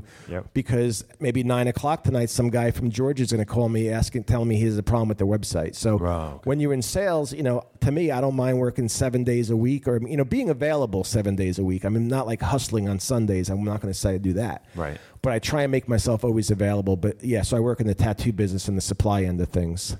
Excellent. And I got a tattoo earlier this year, which I wasn't exactly happy with. We're going to get it fixed tomorrow. I'm going to show you the design that your guy David came up with. David Osorio, I think it's almost tattoo. there. We're still tweaking it a little bit, but just wanted to thank you for that. And I have my Hustle Butter right here that is released by Richie and Seth. I hope you're hearing this, man. I'm going to send you the link to this Hustle Butter, which is two guys out of Brooklyn. And, really? Okay. You distribute this for them? We distribute everything. I mean, we distribute recovery, aftercare, Hustle Butter. Literally anything the tattoo business, Painful Pleasures, carries. Awesome. Cool. Well, again, check out painfulpleasures.com. Is that yes, sir. And you can see what Dan has going on there. And you also for a long time, you were a full-time employee at Steppin' Out Magazine, which is a magazine here in New Jersey. But now you just do a column. Yeah, right? I was 20 years straight commissioned selling ads for Steppin' Out. The last 4 years I've been in the tattoo business, but I still love Steppin' Out Magazine. I write for them on a monthly basis, and then a lot of times those stories will end up in Skin Art or Outlaw Biker or Tattoo Review. Very cool. And your career goes way back. Hades was really a part of that original, I guess I would call it, thrash metal movement. Yeah. It was the Old Bridge Militia, and where Metallica would come and crash on the floor. And you guys were there. You guys were a part of that whole scene. Yeah, man. Definitely. And just any memories, like general memories Yeah. you can share of the scene blossoming? Was there a point in time where you're like, wow, we're a part of something here. This is really something. Yeah, when I new look and back magic. more, I think it means even more to me now because I have clear memories of the original version of Hades with Paul Smith on vocals, 1982. We played the Old Bridge Militia's basement. And Wow, we were okay. doing a cover songs then. We had 10, maybe 6 or 7 or 8 originals. And I remember doing, I believe it was Denim and Leather.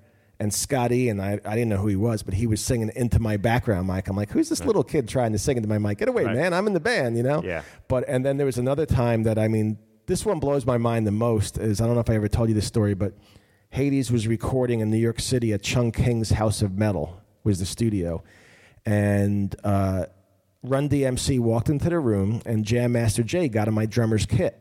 And I was always interested in playing with famous people. Right. So this is a year before the Aerosmith thing happened. I said Wow. to Run DMC, I got the greatest idea ever. Let's do a song together. And they ran out of the studio as fast as I'm telling you this story and said, you can't mix rap with metal. You can't mix rap with metal. Wow. And then a year later, the Aerosmith thing happened. So it's weird, man. It's like I've always been kind of right there. Like I'm a nobody. Right. But I always had, there's little things going on that maybe if things went the right way, Hades would have gone a bit further. Right on.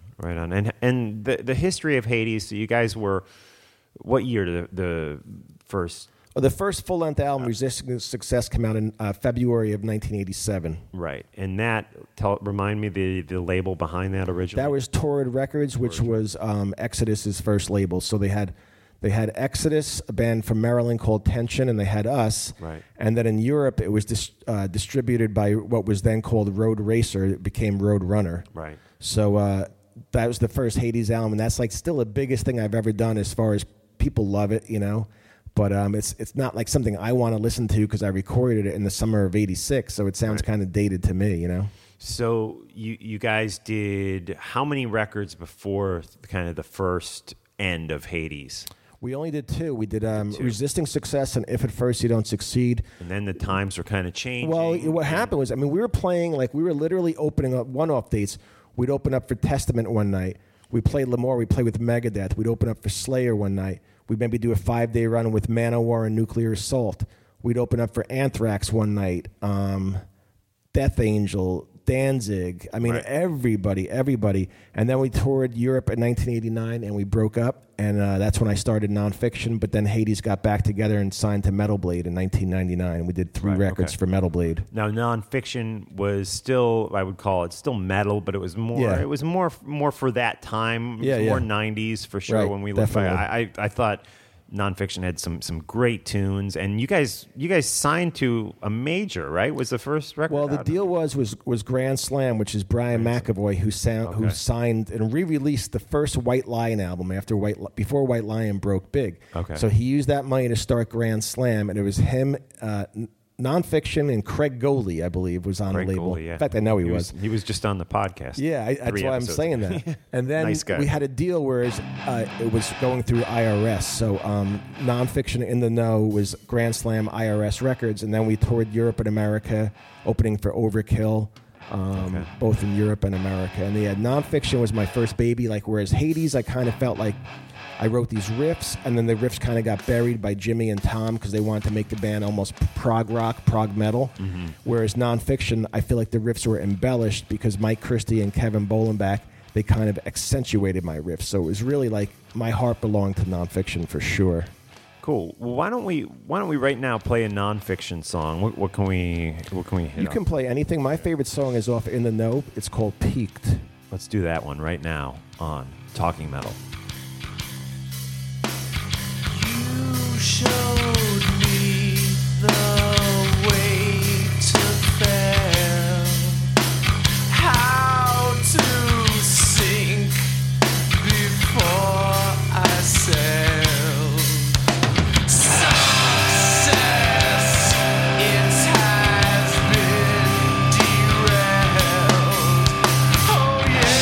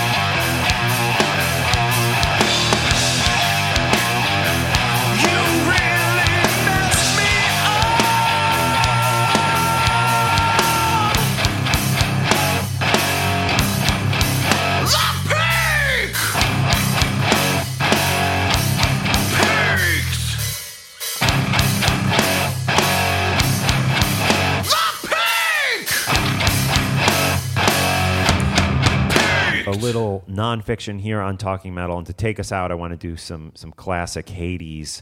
I know there's a reissue out, right, of Resisting, right? Resisting Success. Resisting Success, and If at First You Don't Succeed. There's a little label out of Massachusetts called Dark Symphony, and they're going to release both of them on vinyl next year. Oh, cool. So Ted Tringo, Dark Symphony, thank you for that. But yeah, Resisting Success and If at First You Don't Succeed are available with tons of bonus tracks and lyrics and beautiful layouts with photos on Dark Symphonies. Cool. And what can we hear from Hades? What do you want to play for the... How about we play Rebel Without a Brain? All right, that sounds good. And Dan, then we're going to come back and wrap things up with Dan Lorenzo.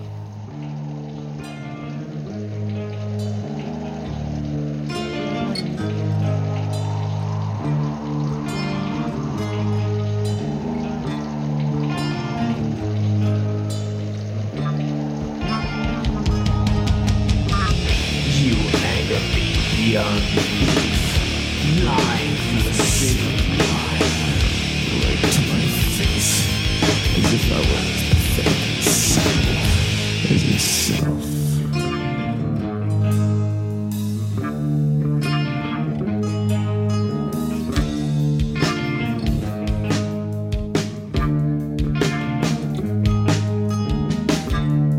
Using anything and everything for an excuse. You're twisting logical reasoning tight in a knot.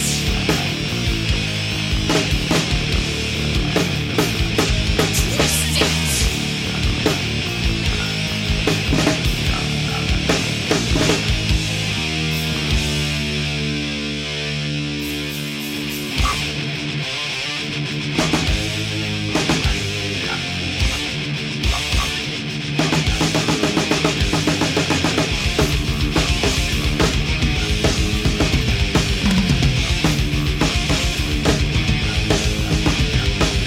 Boycotting thoughts before action. You're so damn self-assured. Further strangled by the results of your modified truth. Oh, rebel without a brain. Rebel, what makes you think that line's cool?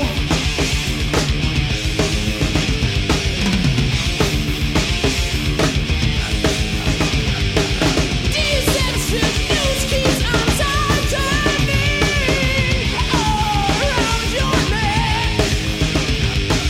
Haunting you now are the losers you neglected to check. Rebel without a brain. Rebel.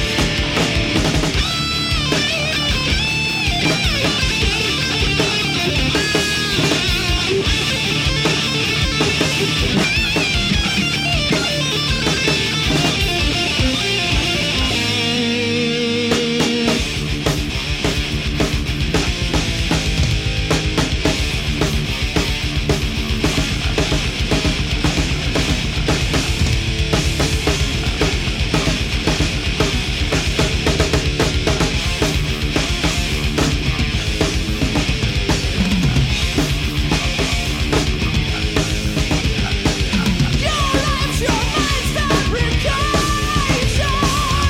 You're a living lie. Run after that through a small chance. Hell would freeze before you try. Rebel without a brain. Rebel. A little Hades, that song right there, Rebel Without a Brain. What year was that, Dan? That was released in 1989, I believe. Right. Okay. Or 88, actually. I'm sorry, 88. But there's a great video of Hades playing in Germany. It's HD. It's like tons of camera angles of the song Rebel Without a Brain. So check that out. Look for that on YouTube. Cool. And that was from one of the festivals? Yeah, that's from Bang Your Head Festival in 2010. We had Kevin actually on bass. Kevin from Nonfiction had to fill in. Right. And Scott LePage actually played guitar, which he wasn't on the second Hades album. It was actually Ed Furman, but Scott flew to Germany and played it with us. Cool. And I tell you what we're going to do. We have some CDs to give away that Dan brought over. I left them upstairs. That was the 3 copies of If at First You Don't Succeed, the second Hades record with a lot of bonus tracks. Awesome. Cool. So if you want those, hit me up with an email at mark@talkingmetal.com and just give me your address and say you want the Hades CD, and I will put that in the mail to you. If you want to add on a Talking Metal t-shirt, they're $20. I can also get that in the mail to you. We have all sizes, small through 3XL. I found out I bought all these T-shirts actually from your guy. You hooked me up with, I forgot his name. Pyramid Records or James de Benedetto? James. Yeah. So I bought all these Talking Metal T-shirts, and we immediately sold out of the 3XLs and 2XLs. Really? Which tells we have big listeners, which is great. So those are back in stock, guys. And then I ended up selling out of the large, and of course I've reordered. I did a whole nother reorder, and now they're just all sitting here in these boxes. So we were trying to move them. So for $20, you can get a Talking Metal T-shirt. If you don't want the T-shirt, the CDs are free. I'll mail those out to you.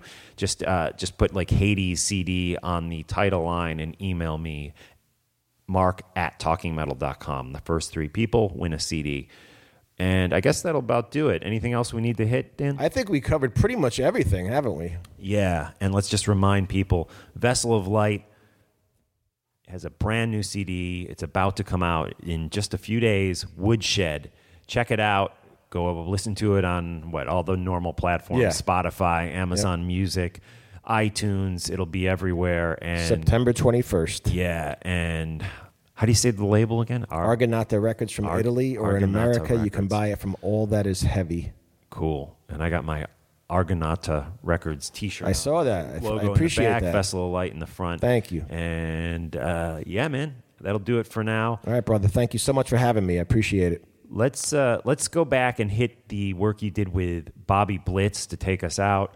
The Cursed and Room Full of Sinners, right? Correct. Was the album, a great album, which I discovered before I ever met you. I remember getting a promo CD of it and really dug it. And we had actually played that on the podcast long before I'd ever met you. Oh, thank you. Yeah, that was a really fun record. And you guys didn't do many live gigs, one or two. We played one real show at the Highline Ballroom, and Joey Belladonna opened up for us. And I remember Joey walking in carrying his own drummer's equipment, and he was such a nice guy. And he said, "Man, we got to write a record together." I said, "All right," and then nothing ever happened. But yeah.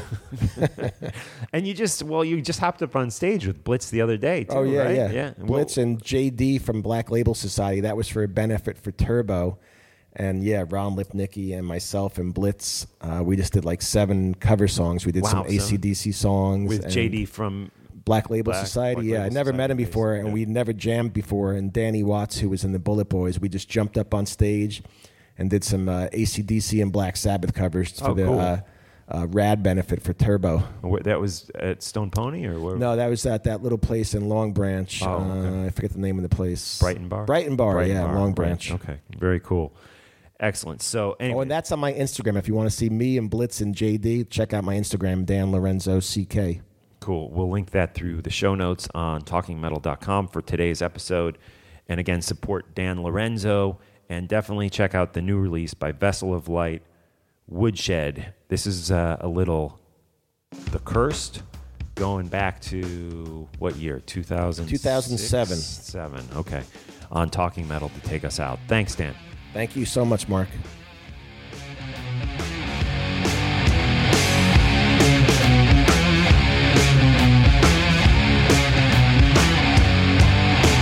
See no light, get it right. Audit our assumption.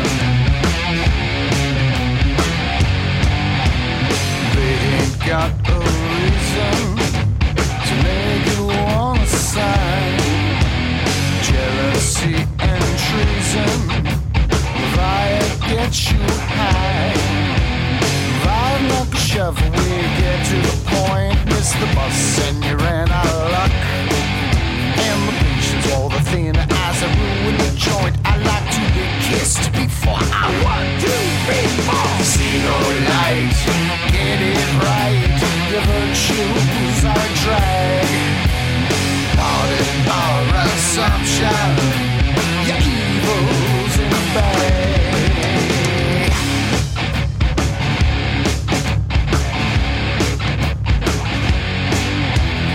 There will be a season when everything must die. So count your minutes, pleasing the fire in your eye. God only knows what you're doing at night. You made the train and the top of the list. So the devil threw a party and everyone came. She likes to be asked before she's kissed.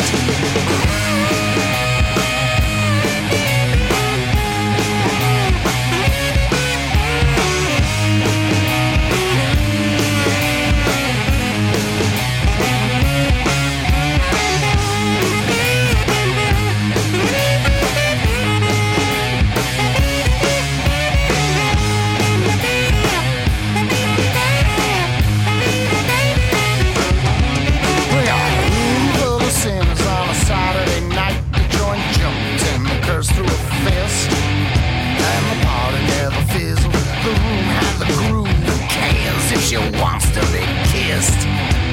See no light, get it right. Your virtues are a drag.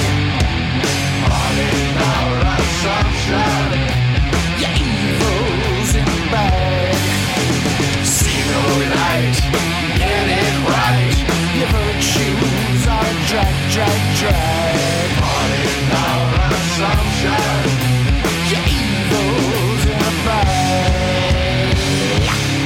All right, big thanks to Dan Lorenzo for joining us here on the podcast. Without further ado, our last interview, conducted by my wife, Emily Striegel, at Heavy Montreal back in late July. I always have trouble saying this. Perturbator. There you go. That's it. I think I got it. Perturbator. And we're going to hear the song Future Club again. Not exactly heavy metal, but give it a chance. Open mind, please, guys. And then we'll hear Emily's interview, followed by one last song to take us out called Humans Are Such Easy Prey. And I thank you for everything, guys. Support us on Patreon. Buy a Talking Metal t-shirt. They're $20. You can buy one just by sending me a PayPal donation of $20. All that info on how to support the show is on the show notes, listed on talkingrock.net or talkingmetal.com. Go to talkingrock.net every day. Victor Ruiz is working hard putting up posts. And tell your friends about Talking Metal. Get them involved with this show. And thank you, guys. We'll talk to you next time. Here's a little Perturbator on Talking Metal, followed by Emily's interview with Perturbator.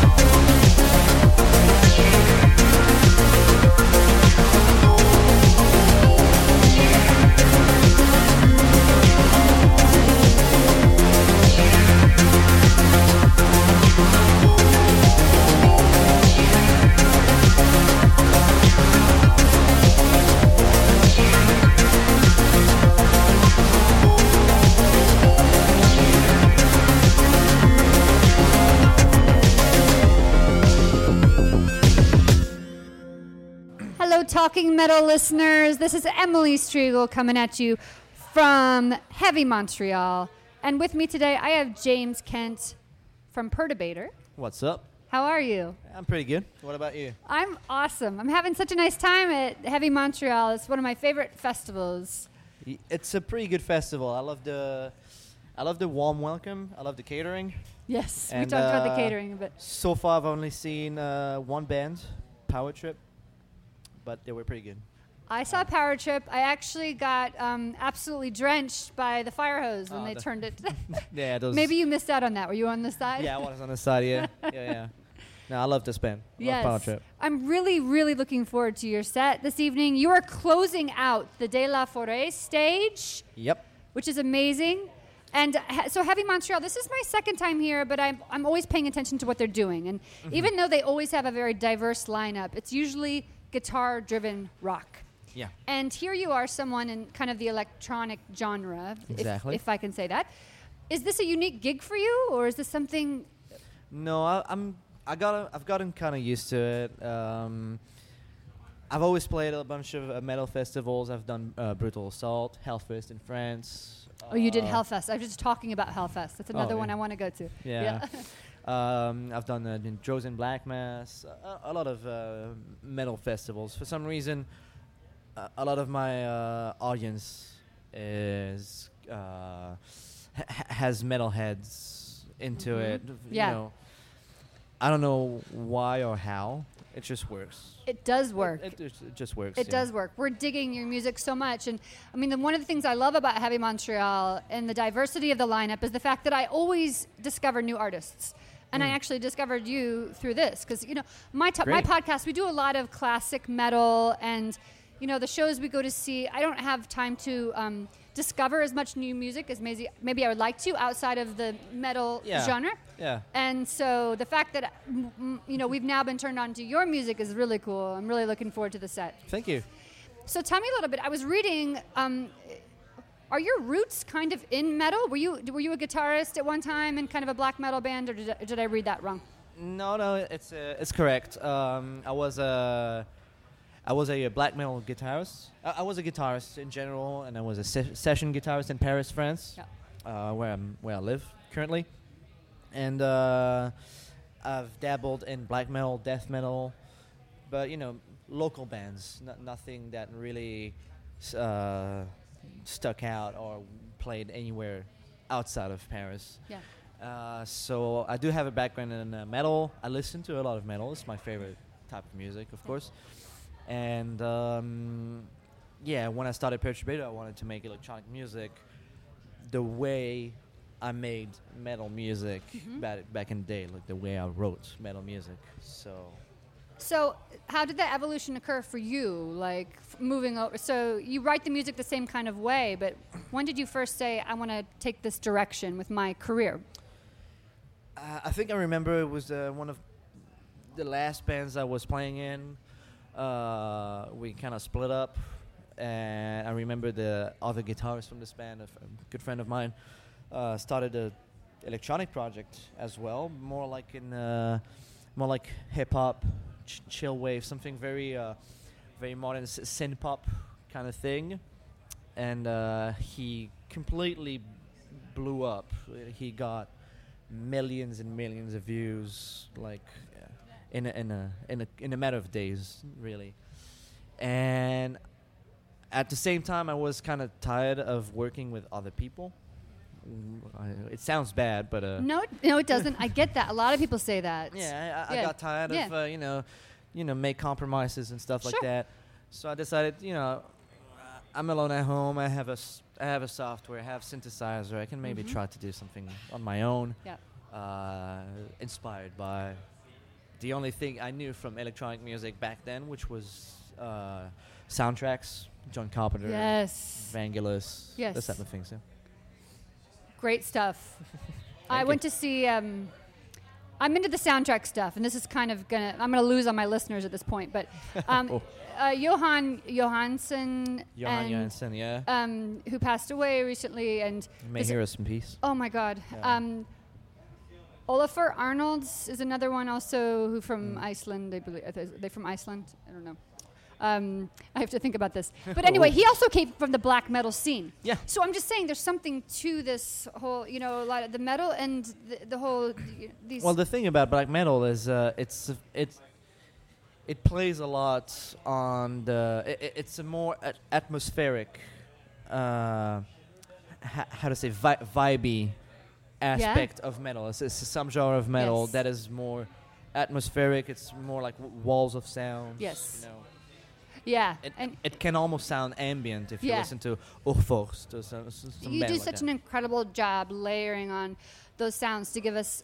It's Thank dark, you. but it's very warm at the same time. Thank you. So, and I know you've evolved a bit over the past couple of years, and I read a quote, and I want to read this. Something you said about your EP. I don't know if it was a quote or if it was something from a press release, but it was about your EP that came out in 2017. Mm-hmm. And, you know, you kind of have this futuristic kind of, you know, there's always like kind of exploring the future is a part of, I think.